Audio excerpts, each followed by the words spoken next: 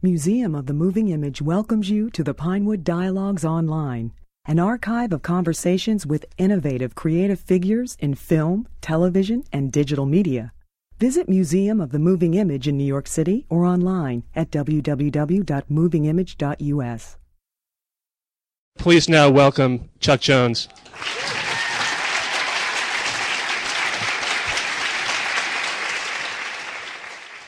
Well, it's true. I being born in 1812, and Lincoln was really a very nice man. I thought you know.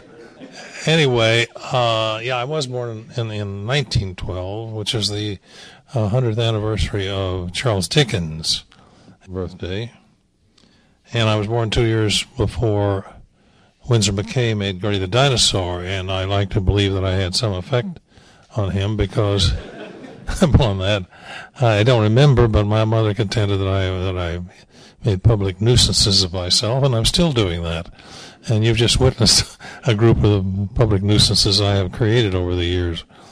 The essence of making animation, however, is the recognition, which many people fail to recognize, that animation is a teamwork, and one thing I do know that I have in common, I have a talent that I have in common with other good people in our business, and that is that I knew enough to surround myself with talent. I always wanted animators better than I was when I was an animator. Men like Maurice Noble, who are a brilliant artist, background men like Phil DeGard, and writers like Ted Pearson and Mike Maltese. Now, that's something I can recommend to anyone, because if you surround yourself with talent, it doesn't matter which direction you fall, you're going to fall on somebody with talent. And that's very pleasant indeed. No one can take complete credit. The thing that the director has, though, he has the same responsibility that the captain of a ship has. I mean, everybody in the ship should be better running the ship than the captain does, except the captain has to make the decisions. And at Warner Brothers, we were very fortunate in that we had terrible men we worked for. Leon Schlesinger and Eddie Selzer were two of the most abysmal human beings that they could possibly get outside of a decadent zoo. Leon, we had an advantage with Leon because Leon was he was lazy, and that's really what got us started doing good pictures, because he didn't know what we were working on. He did contribute one thing. I don't know whether you realize this or not, but he used to come back once in a while. He wore spats and always put gloves on before he came back into this place we worked in called Termite Terrace, which could have been called Spider Terrace or Spider Web, or Mouse Terrace or anything else. But there were termites, all right, and he didn't want to get his spats dirty, so he'd tiptoe back there, and then he would ask us, "What you working on, fella?" He had a little lisp, and "What you working on, fella?" And we knew he wouldn't be listening to us, so one of us would say, "Well, we're working on a new Daffy Duck," and turns out that Daffy isn't a duck at all. He's a transvestite chicken, and he'd say, so Leon would say, "Oh boy, put in lots of joke. I'm off to the Wraitheth," and so that's where Daffy Duck got his voice. Because Tex Avery was making a picture called Porky's Duck Hunt, I think it was, and he wasn't happy with the voice that they were using on the duck at that time, nor were any of us happy with what Bugs Bunny's voice was like in The Wild Hare. So Cal Howard, who one of our writers, said to Tex, he says, Leon's voice would make a very good voice for that duck. And he's like Leon, because he said, Leon believes that the world owes him a living, and so does Daffy. So we figured, well, that would make a perfect situation. So Tex said, well, fine, we'll do it. And so we called Mel Blanc in and says, can you do Leon Schlesinger's voice? And Mel said, well, certainly I can do my... How much voice do you want me to do? And he says, well, just for this picture. So we made it, and halfway through the picture, I was animating, and Bob Clampett and I were both animating, and Bob Cannon were all his animators. And so he said, And so we went ahead and put the picture to work and animated and so on. We got 3/4 of the way through, and we realized that Leon was going to have to hear that picture. And exactly how he would respond to his voice coming out of this idiot duck would... Well, we didn't have to ask the question. We knew full well what would happen. I mean, we would get fired, all of us. And so, but it was too late. And we couldn't, it was far too late. We couldn't junk the picture. We hadn't any legitimate reason for doing so. So we went ahead and finished it. And so the day came, and in order to understand what this was like, I mean, Leon would enter from the front of our little theater, and he'd walk back the middle. It was a middle aisle, and at the far end he had a platform with an old golden throne on it that came from an early Warner Brothers silent picture where Theda Bara used to put her beautiful gams or butt, and they were called butt in those days, not whatever they're called now, I don't know, but anyway, they were beautiful. Then Leon put his scaly old behind down on that, and then to make us feel good, he'd say, "Okay, roll the garbage." Which the first time he'd seen the film, and of course I said, heart-rending. It made you feel good. The guy really cares, and so we rolled the garbage, and Leon never paid any attention to what anybody was doing anyway. He didn't know whether people were laughing or not, because he was so self-oriented. So he listened to the picture all the way through, and nobody laughed because it was like being at a funeral, because everybody was going to die. So we'd all written out our resignation so we wouldn't get fired. And so at the end of it, he jumped up and he glared around. He says, "Jesus Christ, that's a funny voice. Where'd you get that voice?" So that's the way it all happened. And so Leon Schlesinger, who had a brain, well, let me explain about his brain. I could never figure out where it belonged on the scale of animals. Where his brain, was it better than a possum? So I didn't know. So I talked to a friend of mine over at UCLA who was a zoologist, and so he said, and he was also generally a naturalist. He knew a lot of things. So he said, "Well, how do we find out?" He said, Let's start. I said, "What in terms of living things, what's the lowest?" And he said, "Well, sphagnum moss. It doesn't do anything; it just sits there." And I said, "Well, he does things. He irritates people." I wanted to make him into poison oak, but he wouldn't have that. He said, "No, let's go on up. We can go do better." So we went up and we kept examining things. And we finally got up to the planarian worm. He said, "That's a pretty good thing. It doesn't do very little. I mean, it does very little, but what it does, it's consistent." He said, "I said, well, is there something about it that it makes it different than others?" And he said, "Well, it kind of bores its way up and seeks light." I said, "Well, Leon's lower than that. I mean, he's not a planarian worm." So if you ever want to know the intellectual level of cartoon producers of that time, well, just get out your book and look somewhere between sphagnum moss and planarian worm. You'll find nestled there Eddie Seltzer and Leon Schlesinger. Very happily in there, and their stupidity. They live on stupidity with a little ketchup. So a year ago, last September, the new management at Warner Brothers, who are very good people, I hate to say it because of my position is that producers are terrible people, but in this case, when I formed this new unit, I decided that I wanted a producer that I could trust, and the only one I knew I was certain I could trust who had had experience because we'd worked on Mrs. Doubtfire together was my daughter. And so I made my daughter my producer, which hamstrung me terribly because I couldn't hate her. I loved her too long, So when she doesn't when she makes a judgment that I don't like, all I can do is go and sulk. And what she used to do to me when she was little, so we're just getting it back. And she's a good sulker, really. And they said, "Well, we want a 20-year contract." I was 82. and you can only legally die every 10 years. That was even more appealing, you know. No, I'm not going to die illegally, that's for sure.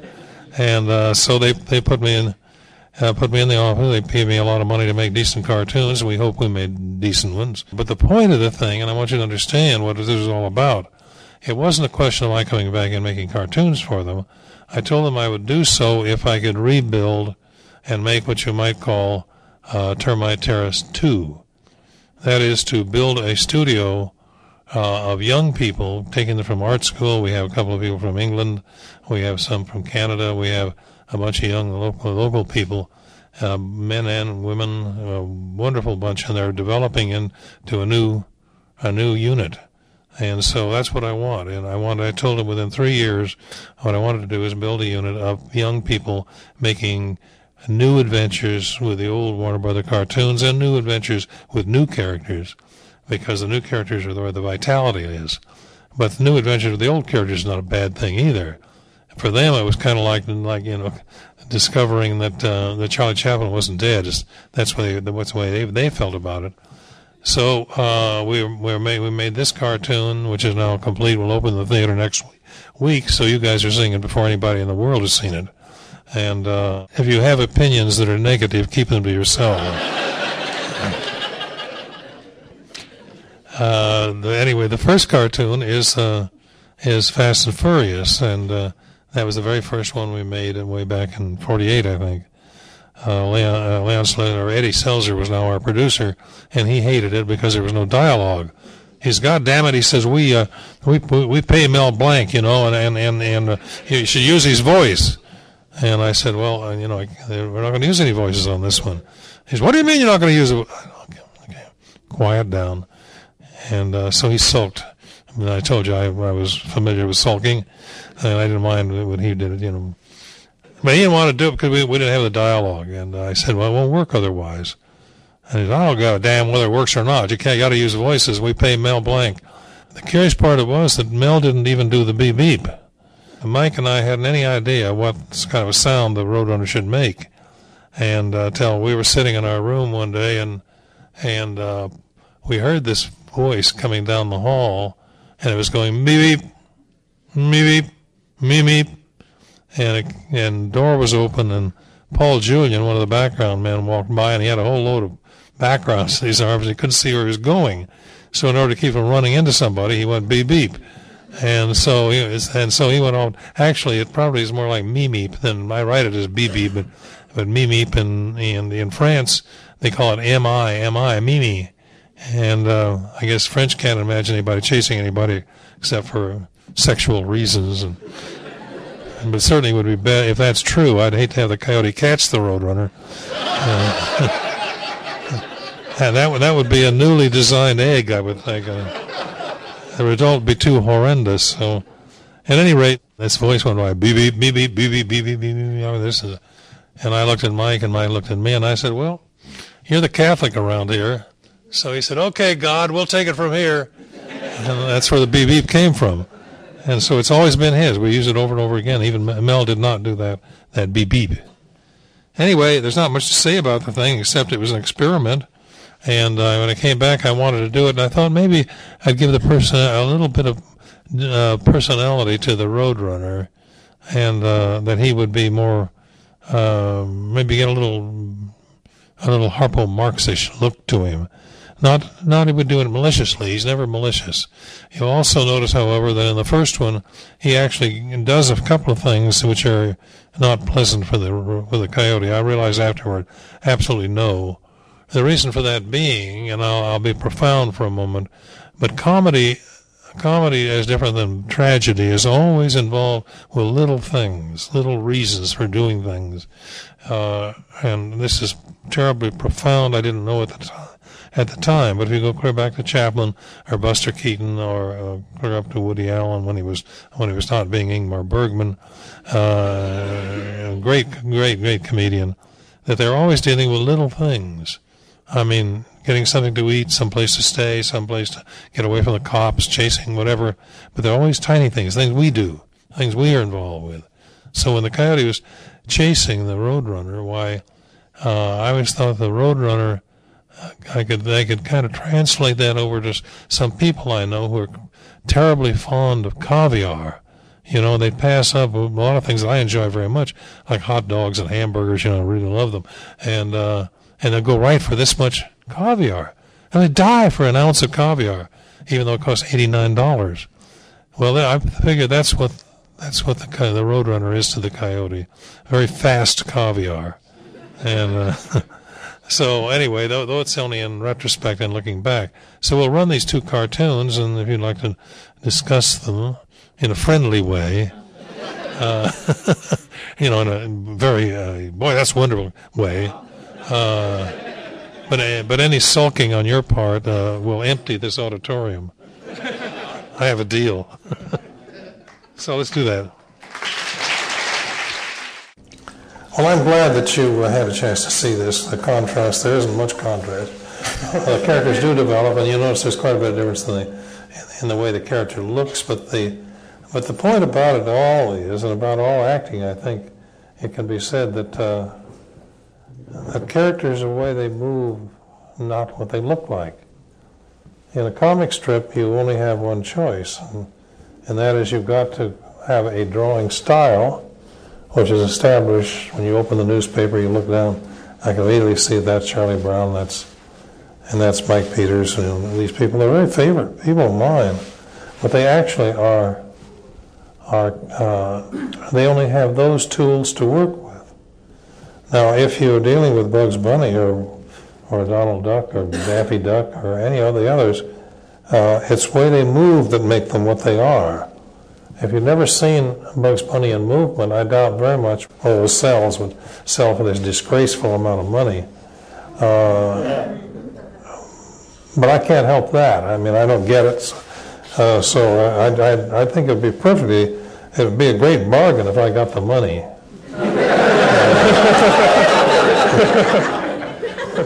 But I don't, so I figure I'm with you guys. I mean, fair enough. So Warner Brothers gets richer and I get more resentful. Not true, really. We all worked for Warner Brothers. We developed the characters, we invented the characters, and we were paid a reasonable amount to animate and draw and direct. And although we would have all loved to have participated in the goodies, we had something that none of them could ever have, and that is that we drew them. We thought them up, we drew them, we brought them to life. And the life was that the character is the way it moves is what makes it what it is. Now you can tell any time, people ask what's the difference between limited animation and full animation. There's nothing mysterious about it. All you have to do is turn the picture on, perhaps on Saturday morning, or any other time, it doesn't matter what it is, and turn the sound off. If you can tell what's happening, you're looking at animation, as defined by a man named Noah Webster, probably in 1840. Under it says animation. After that it says to invoke life. In other words, to bring something to life, bring it into believable life. And if, as you can with our pictures and with Disney, you can tell what's happening without the sound, just like you can, like in watching a good actor like Alec Guinness or Olivier or like that, you can turn the sound off and you can tell pretty much what's going on. And as a matter of fact, I use that method on airplanes. I don't know if I like the picture or not, so I just turn it on without the earphones. And if the picture interests me without the talk, why I figure it must be a good picture. Then I'll start listening. And it's not a bad way of getting started, because most of that stuff is pretty dumb. Anyway, I'm trying to define for you what full animation is. And curiously enough, it started there in that one place in Hollywood, in Burbank, California, which is not notable for anything else. As a matter of fact, Burbank is not even named after Luther Burbank, who is quite a famous, as you know, man in the vegetable line. But it turned out that it wasn't named after him, although he did work there It was named after a man, you can't believe this. This sounds like something out of a Harpo Max. It was a man named Sam Burbank, and he was a dentist. And he was, and that's what the town's named after.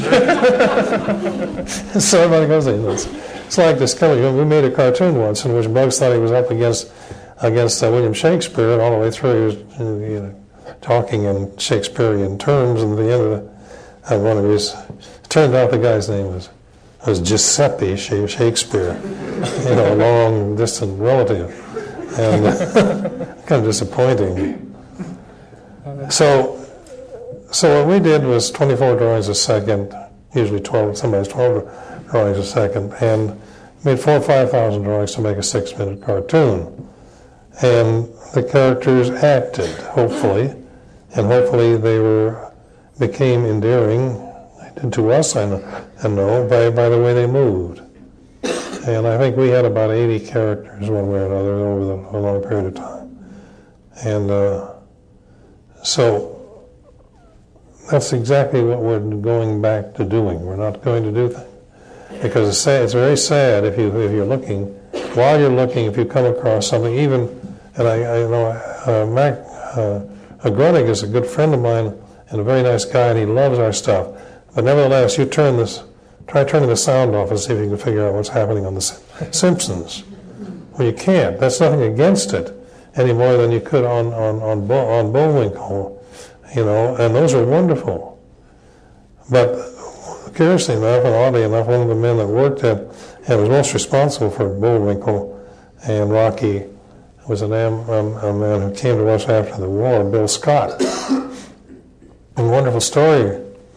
He wrote his grandmother in Denver and told her how proud he was. He said, "I'm writing scripts for Bugs Bunny." And the old lady was kind of, I was going to say, pissed,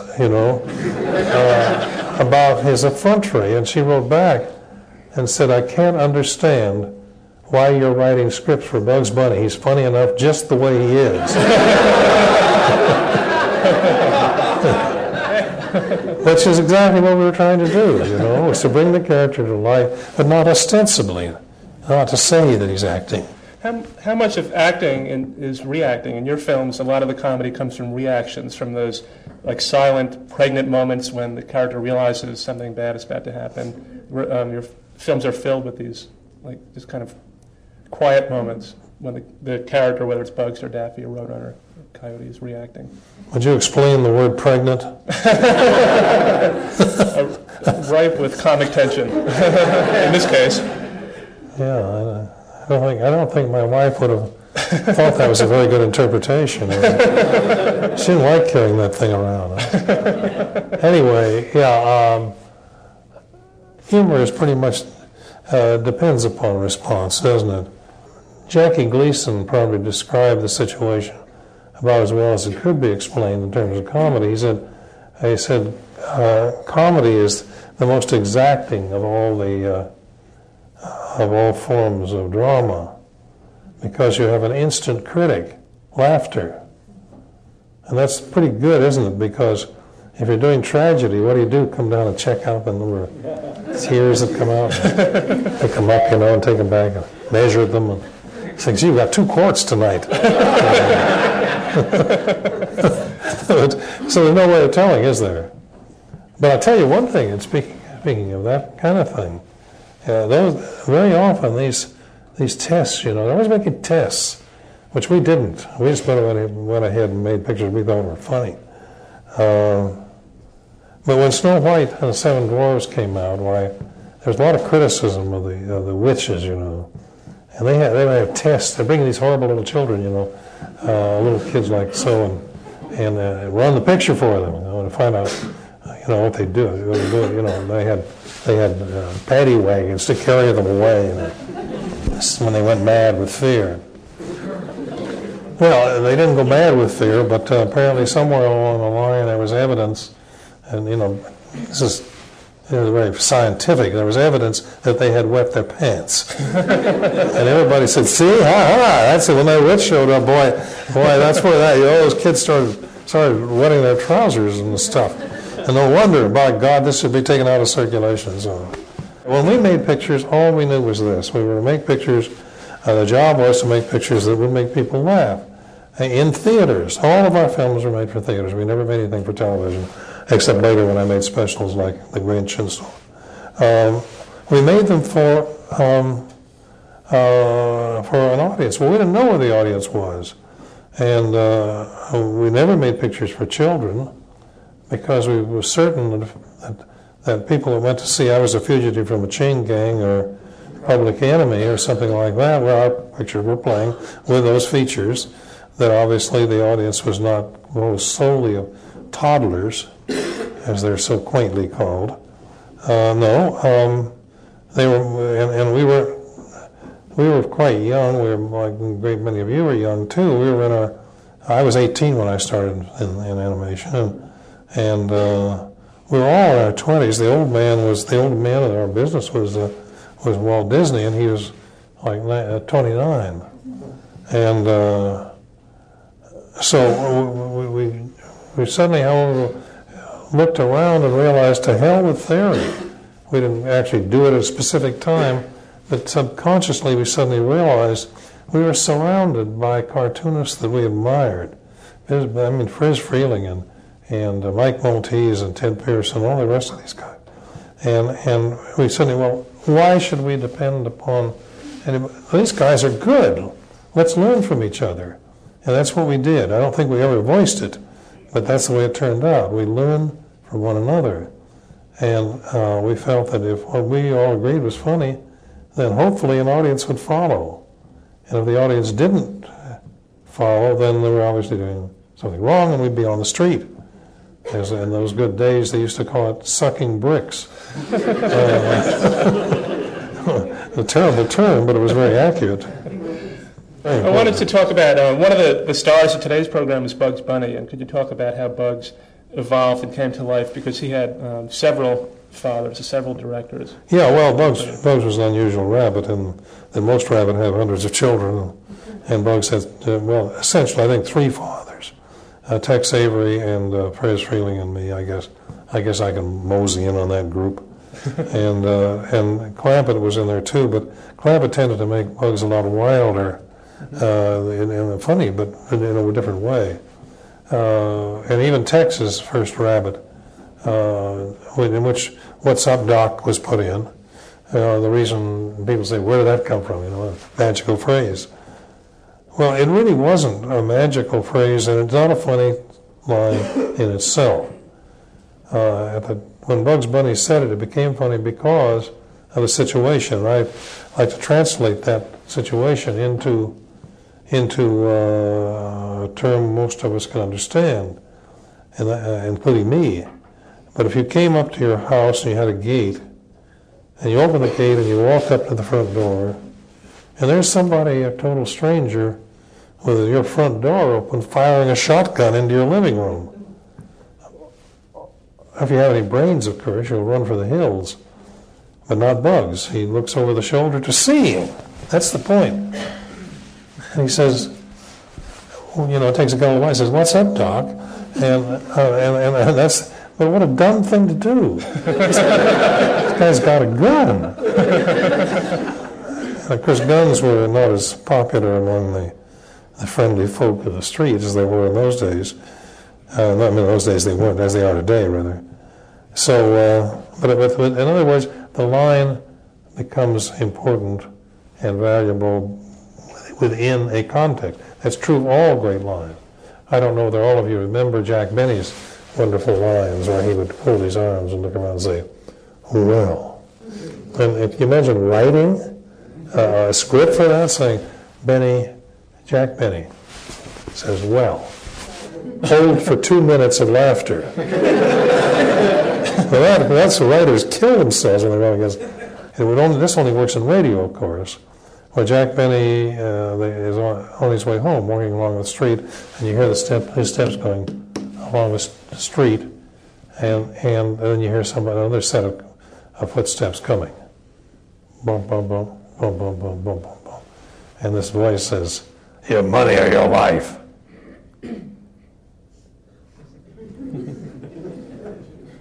Now, Benny is a miser. and then hesitate. A long hesitate, and it went on for about a minute before the audience began to understand. And then the guy says, didn't you hear me? I said, your money or your life. And he says, I'm thinking. Well, it's so peculiar, it's so way out, but it works.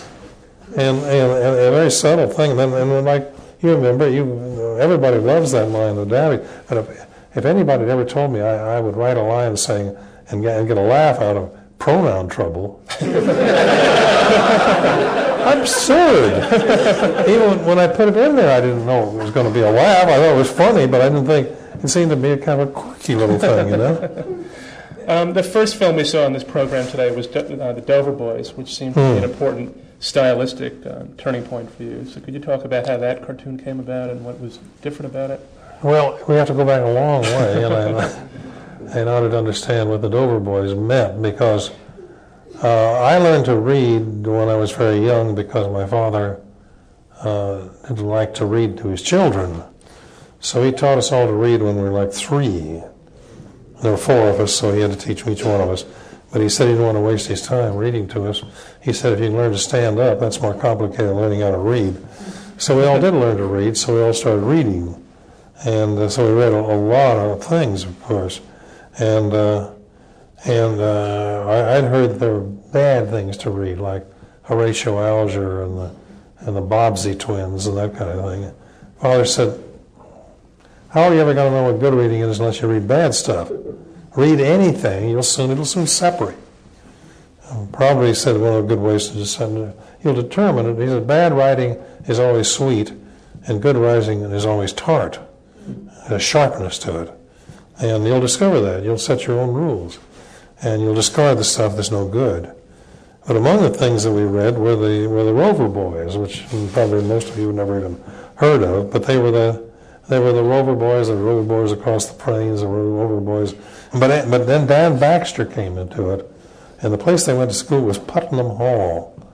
And whenever in the book they talked about Dan Baxter, they called him, they'd say, Dan Baxter, coward, bully, cad, and thief, and arch enemy of the Rover Boys. Not once. Every time he showed up. He'd walk into the room. He'd say, Dan Baxter walked into the room. Dan Baxter, coward, bully, cad, and thief, and arch enemy of the Rover Boys, So we put that in the film. We called him Dan Backslide. And we had the 3 boys, we had the 3 boys that were, they were all engaged to the same woman, Dora. So anyway, that was just a takeoff. They hated the picture in New They hated anything they'd ever seen before. That's true to a certain extent of television, as you can see. Some guy gets real daring and goes out and does something, and everybody else imitates them. But they're all afraid to do something new. Might rub off or something. They might be call attention to it. Anyway, that was true of films in those days, and nobody ever seen anything like the Dover Boys. They had never seen anything like Bugs Bunny either. The first Bugs Bunny was spat upon. The first Roadrunner. If you look at the listing, you'll notice that I made a Roadrunner picture. Then it was 3 years before the next one came out. Why? Because they demanded they wait and see whether anybody liked it or not.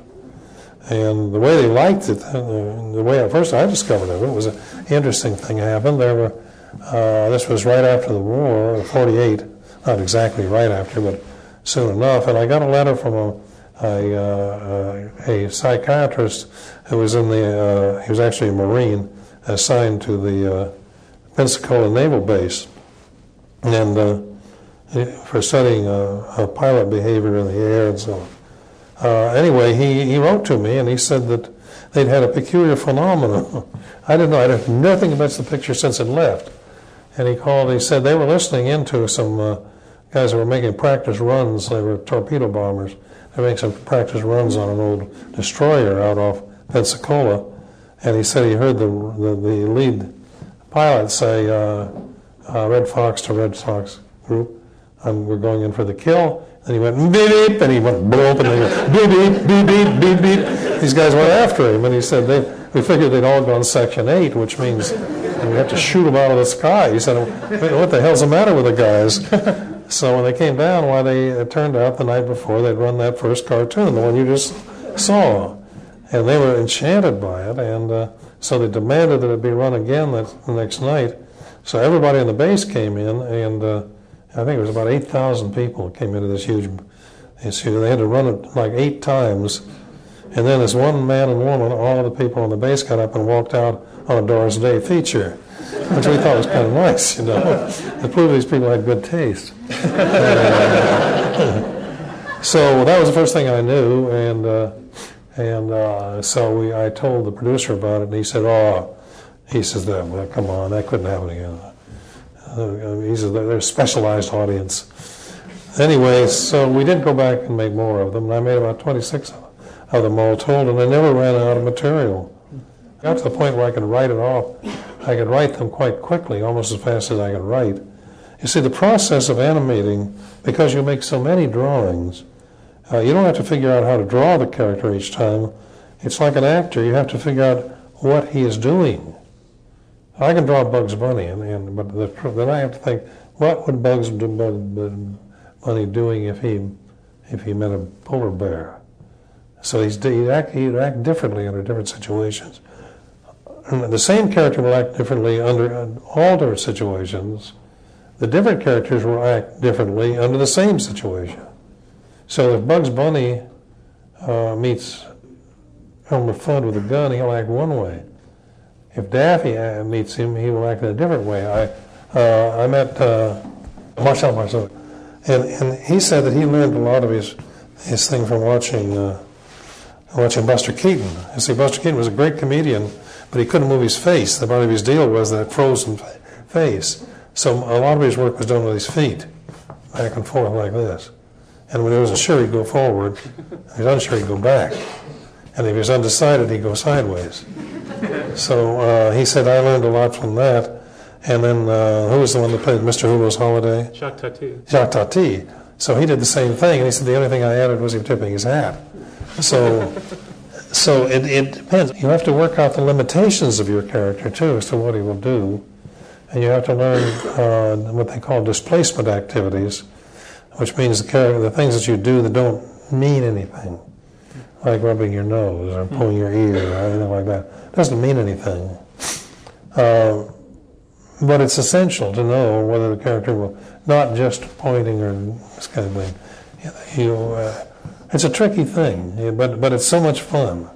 It took our group 5 weeks to animate a cartoon. We had 10 pictures in works at the same time, and each picture had around 5,000 drawings. So it would take 5 weeks for a story, for a 6-minute cartoon, 5 weeks to lay the picture out, which is my job of doing 300 to 400 drawings. Then maybe 5 animators would take 5 weeks. It's the same today as it was then at a good animator with a top-notch assistant, maybe 2 top-notch assistants, can do what amounts to 15 seconds of screen time a week. It's 15 seconds. Now Disney, you can boil that down. It may be 6 seconds a week for a good Disney animator. Well, you wonder, someone once described animation as carving the Lord's Prayer on the head of a pin on an assembly line basis. And when you think about it, it doesn't seem like very much, does it? And yet, so that's why it takes so many animators to do it. It's true today as it was then. Now, eventually the question will come up, what about computers? And we'll have to cover a lot of ground here in a very short time. Today, the computer is a valuable assistant. It has nothing to do with creativity as such, because the computer basically will do for you what in England they call donkey work. That is work that doesn't require much creativity. A lot of ladies used to do the donkey work in houses, maids and so on. But the donkey work would be, for instance, when we did 101 Dalmatians, I don't know whether you knew that they actually only animated about 8 different dogs. And then they put them in the computer. They were or it was early use of computers, but they were able to put them into computers, and then the computer would multiply the number. But however, the animators animated white dogs, and then an assistant would come along and put the spots on them. Now there's a job to conjure with, because each dog had a different kind, a different pattern. So, but can you imagine spending all your day putting spots on Dalmatians and meeting with a friend at a cocktail party, and he said, "What have you been doing today?" "I'm going to put spots on Dalmatians." Well, in Lion King, when they had that great stampede of animals where they wildebeest or whatever they were, Rob Minkoff, who was a student of mine at Caltech, Cal Arts rather, I was just visiting as a lecturer. He directed it, and he told me how they did that. And I think they animated 20 different animals and 20 different kinds of runs. Then they put it into the computer and instructed the computer to be sure that they wouldn't run into each other or pass through each other, and so on. It's an incredible tool. In fact, the hardest thing that an animator has is what we call secondary action. Secondary action is something which is not generated by, for instance, a horse would be a primary action a human being walking would. But the coat I'm wearing, when I stop, the coat will go a little further and then come back. That's called secondary action, and it's very important. And you may notice, I know that when my daughter was a little girl, she was talking about Terrytoons, and I said, "Well, all you guys like Terrytoons?" And she says, "Well, we don't like it because whenever there's a splash, the water disappears." I mean, it wasn't believable, right?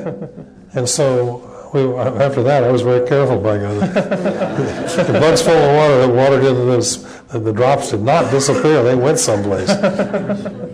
So you can't fool all the children all of the time, and you shouldn't fool any of the children any of the time. I like to say that I do not believe. I believe that you owe your very best for any audience. You have no right to be doing it if you can't do the best that you can.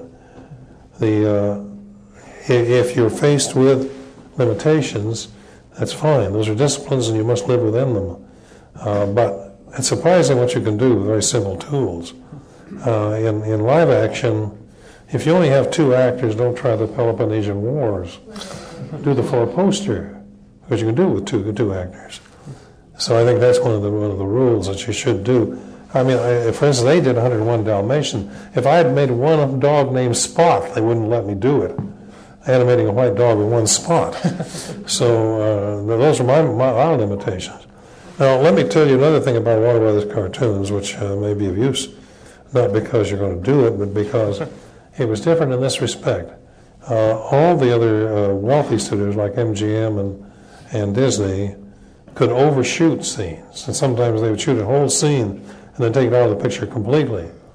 But at Warner Brothers, when Leon Schlesinger was our producer, our first producer, they used to make pictures that were like 7 or 8 minutes long because everybody was paid so little, it really didn't make much difference. But after a while, people got more expensive simply because cartoons became more desirable. Wages went up by a matter of demand. And Leon Schlesinger, whose brain was not really admirable in any way, still could add up to a point. But he did realize that if he made the picture shorter, they wouldn't cost as much. A brilliant move on the concept. It almost broke his brow, but he managed it. And so he started demanding that we make them shorter and shorter. He finally came down to 6 minutes. And at that point, he ran into a force he couldn't conquer, and that was the exhibitor. The exhibitor said, "We want 6-minute cartoons because we make a 2-hour program composed of a feature, a short subject, a cartoon, newsreel, and what they call a coming attraction to build out to a 2-hour program. We can have them longer than that. We can't have them any shorter." And so Leon said, therefore, if they're going to be 6 minutes, they're going to be exactly 6 minutes, buddy.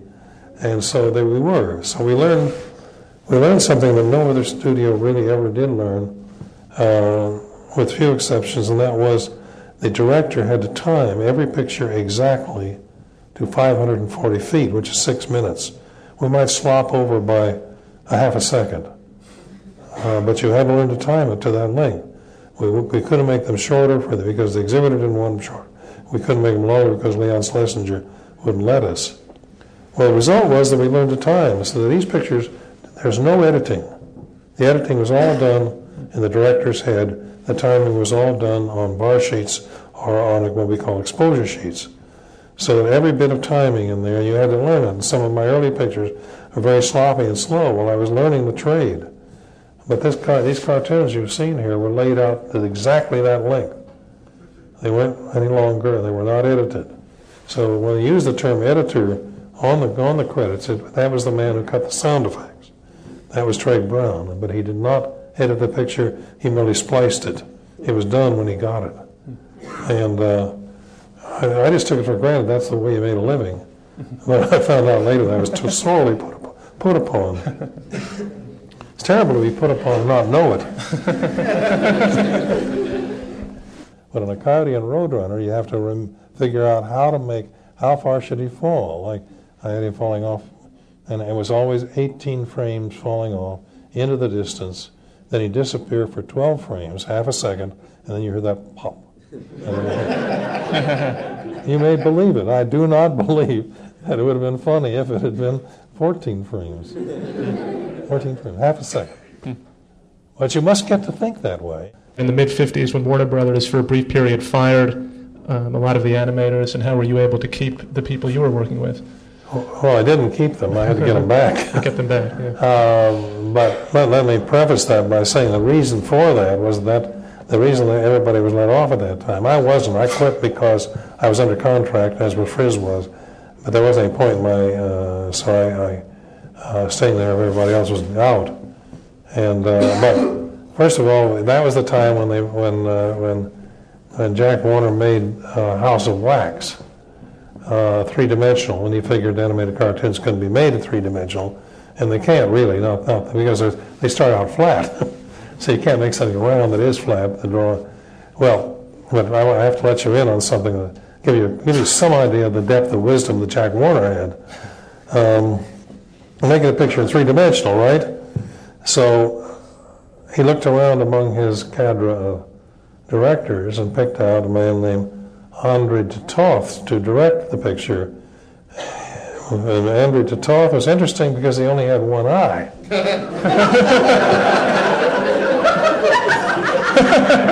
Jack Warner, there's a man he was the head of a company with that. They were brilliant. And he had to look hard to get André de Toth. He shot the first three-dimensional picture. He never saw it. Putting on those glasses didn't help him any because it all looked red to him because his green eye was dead. Oh, it was a rich time. And so Leon shut down the studio and everybody went a-packing. And it was funny, kind of cute too, because he called all the people in and said, I want you to all go out and get jobs. Sure, by all means, it's easy work. So I went over to Disney. It was a very traumatic experience for Walt. And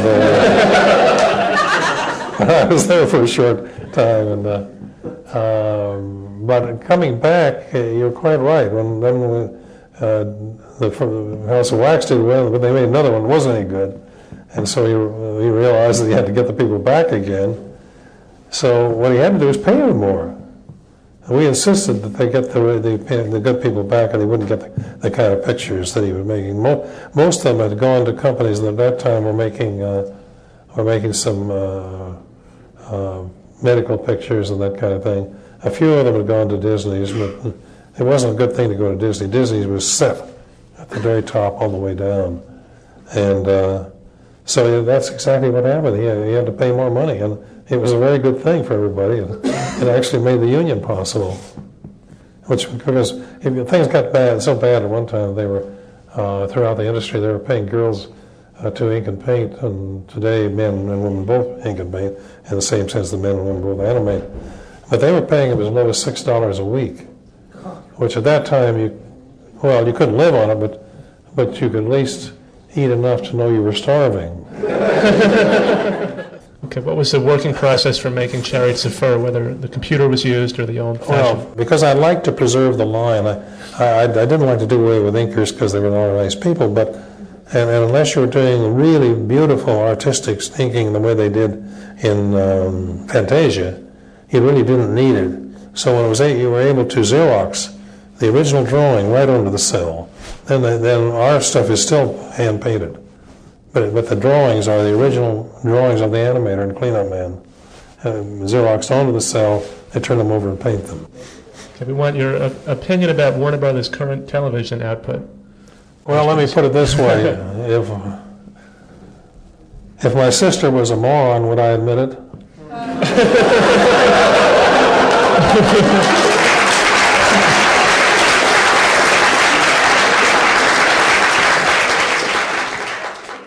Okay, how did Mel Blanc's career get started, and how did that work? Mel Blanc started as a night radio man, which you could, if you worked hard, you could get to do it for nothing. There was nobody named Rush Limbaugh or anything like that, or Howard Stern, or so on. They were guys who would put a record on. They talk about local stuff, and they just discuss anything that came to their mind. Those early days, like when they first had radio, they had an outfit called the Mercury Theater, which is where so many of the great people that we know, Orson Welles and people like that, came out of. And when they started up, they were so delighted with this thing they had that they would. I say, I tell you, they'd say, "What do we do today?" Because why don't we read the Declaration of Independence? It wouldn't be a bad idea. So they did read it, and it wouldn't be a bad idea if somebody read it today, would it? So Mel Blanc then came down here to Southern California. He thought he could come down here. He'd done a lot of various kinds of voices, and imitating animals and that kind of thing. And so he came down to Los Angeles, and he came and he'd heard that Warner Brothers were doing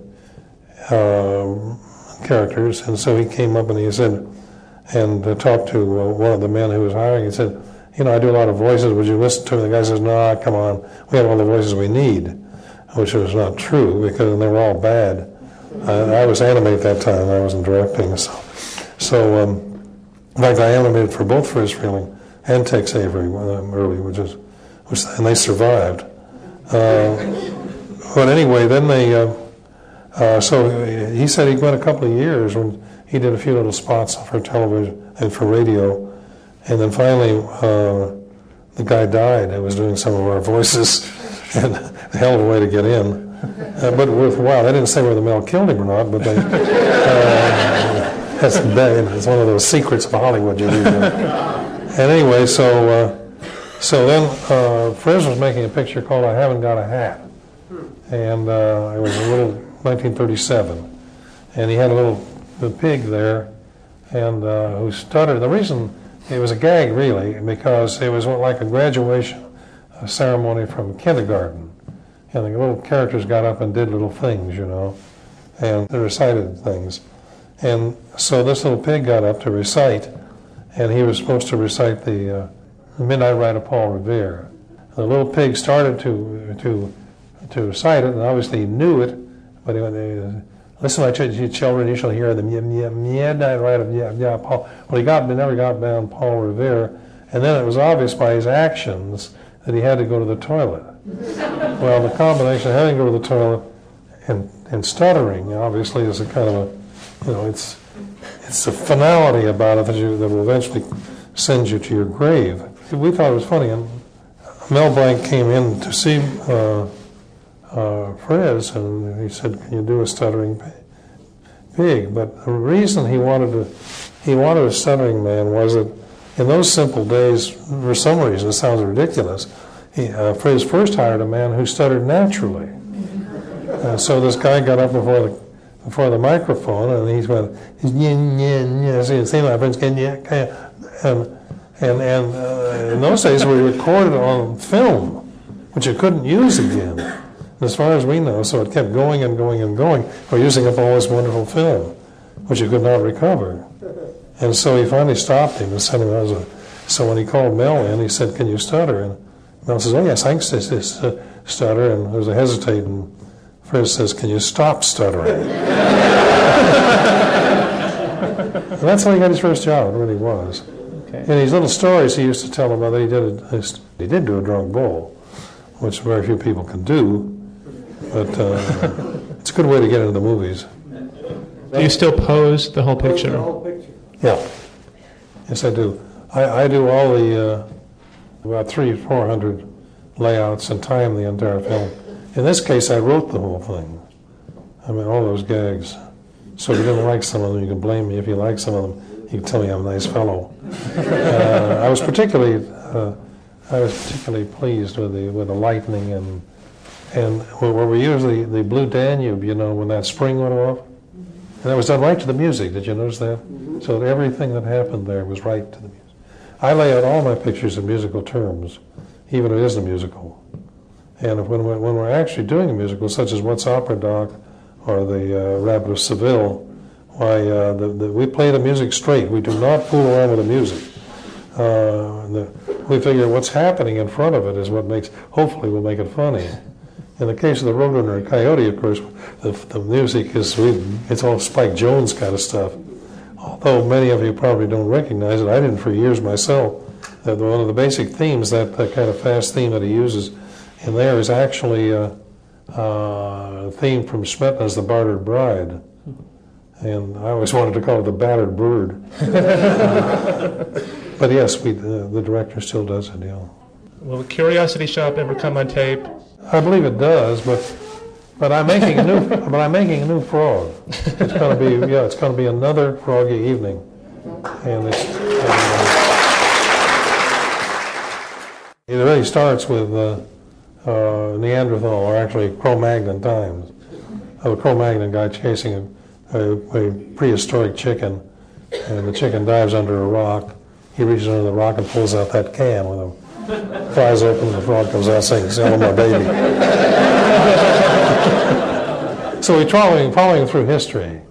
The next ends up in Rome, and then he ends up in the Spanish court, and Paul Revere's ride, and managed to mess everything up, and finally disappears into the Imperium. I mean, disappears into the outer space. Is that coming out soon? Is that coming It'll be out this year, coming year, yeah. And they're using the frog. The frog will be the new Warner Brother network. He's the figurehead. So you'll see him. I never understood him. He was a very strange critter to me.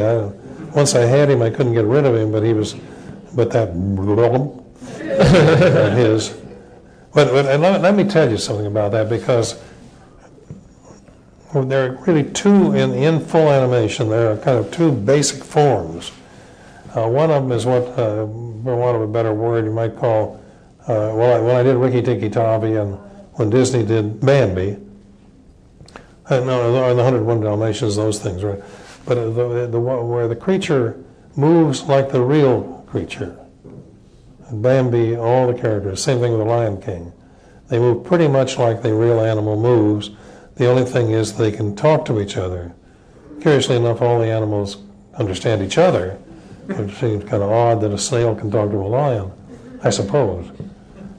But anyway, and then you have what you might call the humanized characters: Bugs Bunny, Daffy Duck, Donald Duck, Mickey, and so on. Characters who do not move like mice and ducks and so on, but are kind of move like animals. In the ancient tradition of La Fontaine and Aesop and Kipling and so on. Anyway, not like Kipling, no. And Kipling falls into the other one. Well, now, with the frog, we had this problem, that the man is a regular guy. He's doing something, in this case, demolishing a building, right? And then he discovers this frog. Well, he had to be believable as a frog, or it would not be surprising. If he was like Bugs Bunny, if he started dancing, you'd take that for granted. But a dumb frog. So I had him, when they pick him up, he's all slippery. And he's this one little mound body. And frogs don't have really they don't have necks. John L. Lewis one time describing William Green says Green doesn't have a head. He said his neck just grew up and haired over. And of course the frog doesn't have hair, but he doesn't have a neck either. And when you pick a frog up, if you're a boy, I don't know how many girls picked up frogs, you pick it up and the legs just hang down and dangle. So what I had to have was a frog who was believable as a real frog. So when he jumped up and started singing, he would be astonishing to everybody. The question is about your impressions of the new animators. Do they differ from... No, my opinion of them? Well, as I told you, Rob Minkoff, one of the directors of The Lion King, was a friend of mine, and I think he's an excellent animator, but he's been working in animation for 10 years. Yeah, I think these guys are excellent animators. And what I want is something different. I want the spirit of the way the characters were, the way we designed them. And I don't think I could animate at Disney, as the characters are generally too nice. Bugs Bunny is really the only really nice character we have. I mean, Pepe Le Pew, yes, but Bugs Bunny is always has to be provoked. That's, all comedy has limitations. All comedy must be brought in tight. Bugs Bunny's is that he must never do anything unless he's provoked. And as I say, in the very first picture, he was crazy, and we realized it's much more fun for him to play like he's crazy than to be crazy. Nobody understands craziness. So, but with Bugs Bunny, you have to have him minding his own business in every picture, and somebody comes along and disturbs his equanimity. So at that point, he's very much like Professor Higgins in My Fair Lady. And then somebody tries to disturb him, and he arises to the occasion and fights back. But Daffy, you don't have to do that. I mean, Daffy, as I said, is Leon Schlesinger. and Leon Schlesinger used to say, I don't have to be nice with people going up because I'm not coming back down. Well, I can understand. That's natural, isn't it? I mean, when I did How the Grinch Stole Christmas, I realized that, boy, I had one there I could understand. Everybody hates Christmas a little bit. It's a terrible thing to say at this time of the year, but maybe you don't hate Christmas leading up to it, but if you're a kid, you're going to hate it when they say you answer those letters. You've got to thank all your aunts and uncles for that jackknife or whatever they gave you, something to hurt yourself with, like those skates they get from the Acme Corporation. Mr. Jones, first of all, I want to tell you you're the greatest thing that happened to cartoons and animation. And I'm just wondering, for all of the young people of today that want to follow in your footsteps, what advice would you give them? And is there any direction that you would recommend Yes. of schooling or things of that nature? Do you want to repeat it so they can hear I'll repeat it. I think you heard that you're the greatest animator ever from him. But I want to remind you. you... Say that? You're supposed to shout that. You're supposed to write it down. It's not one of those. Okay. In addition to you, again, to repeat, being the greatest animator, what advice would you have to young people who want to get into the field today? Well, they could very well do what I did, and I didn't do it on purpose. Now you can do it on purpose. First of all, there were no schools of animation, right, when I was in the 1920s. So I got so disgusted with high school, and my father realized I was bored to death because I'd read every book they gave me before I was a freshman. And so I managed to get through to my junior year, and then he pulled me out and sent me to... I was a dropout. And I dropped into Chouinard Art Institute, which later became California Institute of the Arts. And I there concentrated on drawing the human figure and learning it, and learning something about it, and getting a rough idea of what the bone structure is. And so, I wasn't going to become a doctor, but I wanted to know why the hand worked and how it worked and what it would do. But mainly it was I wanted to learn how to draw and to follow people that I admired, starting with way back with the cave painters in Altamira and in France and Spain. So those guys drew beautifully. That was Picasso adored them, and so did Michelangelo, because they learned to draw with a single line, as you do in animation, although I didn't know at the time. So the most important study that you could have is to learn how to draw the human figure. Now, I'm suggesting that if you're an alligator, learn how to draw alligators. But don't learn how to draw alligators if you're a man or a woman. They're important too. You learn how to draw it so that you can live with a single line. And you go clear back in history. Every one of them, including modern people like Andy Warhol, Claes Oldenburg, Jackson Pollock, no matter what they drew later, they did it after they learned how to draw. If you come to me with a good drawings of the human figure, with simple lines, 8 or 10 of them, then I will hire you on that basis. If you come to me with a bunch of drawings of Bugs Bunny, I say, look, gang, go back and learn how to draw the human body, because you can learn to draw anything. If you look at a book, which I'm not selling my book, but you can borrow mine if you can get one any other way, you'll learn that the human figure, if you draw the human figure, you can learn how to do anything. I'll give you an example. I know I'm using up too much time. But when we were doing the white seal, I wanted to help the animators to learn how to animate without saying seals are completely different. They're not. Seals have the same bones we do. Even a snake has hips. Really, there are little vestigial hips in there. But the bones are named the same. The humerus, the ulna, the rest of that junk. The names are not important. You can call them anything you like, I give you permission. You can call them Fred and Tom and George and so on. So I said, well, why are they different? I went down to the San Diego Zoo and watched them, Look at these guys laying out beside the pool. I wanted to take and put a piece of colored cloth around their lines, stick a cigar in their face, because they look like producers. At Palm Springs, right? All I do is some beautiful chicks lying around here. But I looked at them, and I looked down at their feet. These are my hands, in case you don't know which hand is which. So they, like my thumbs are like this in these hands, and they even have little fingernails. So those are feet. They're like ours, they're feet, and a little tail in there. It's the end of their backbone. This much of their bone structure sticks out of the fat, right? This bone is in here. It's inside, but they don't use it. So I got my 2 grandsons, who were about 8 and 10 at that time, and wonderful swimmers. So I got them both, and I put a rope around, tied their legs to their body, and tied their knees together, and tied their ankles together, and put swim fins on their hands and on their feet, and threw them into the pool. And I wanted to see whether they would drown or learn to swim.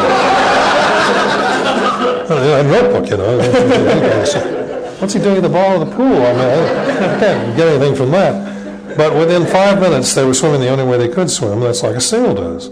And when they wanted air, they had to come up and get it. When they went down, they were using their fins like this. They could turn by putting one way and one the other. And it was very simple. Then I took a look at the head of a seal, and I thought, no, wait a minute, that guy looks very much like a dachshund without ears. So I made a drawing of one with the ears pulled back, and sure enough, they were able to draw the whole thing without going through the terrible thing. Yeah, and the New Yorker one time had that situation where the kid is standing right square in front of an elephant. And he says, yes, Mommy, I see the elephant. I mean, how could he miss it? So it's the sameness. It's the sameness that gives you the ability to draw. The guys are drawing lions. Okay, they're drawing. They study the cat. If you can show the animator the skeleton of any animal, he can tell you how it has to move. And that goes for Bugs Bunny. Any character. And Bugs Bunny has a kind of incipient thing. He can only do what he can do. We never let him extend the way they do with some of those characters like Ren and Stimpy, whoever they are. They may be funny, but they're not believable. Right? That's right. Like some girls can tell you there are a lot of men that way. I want to thank you for being funny and believable today and giving us all your time. Thank you for listening. The Pinewood Dialogues at Museum of the Moving Image are made possible by generous support from the Pannonia Foundation. To learn more about the museum, visit www.movingimage.us.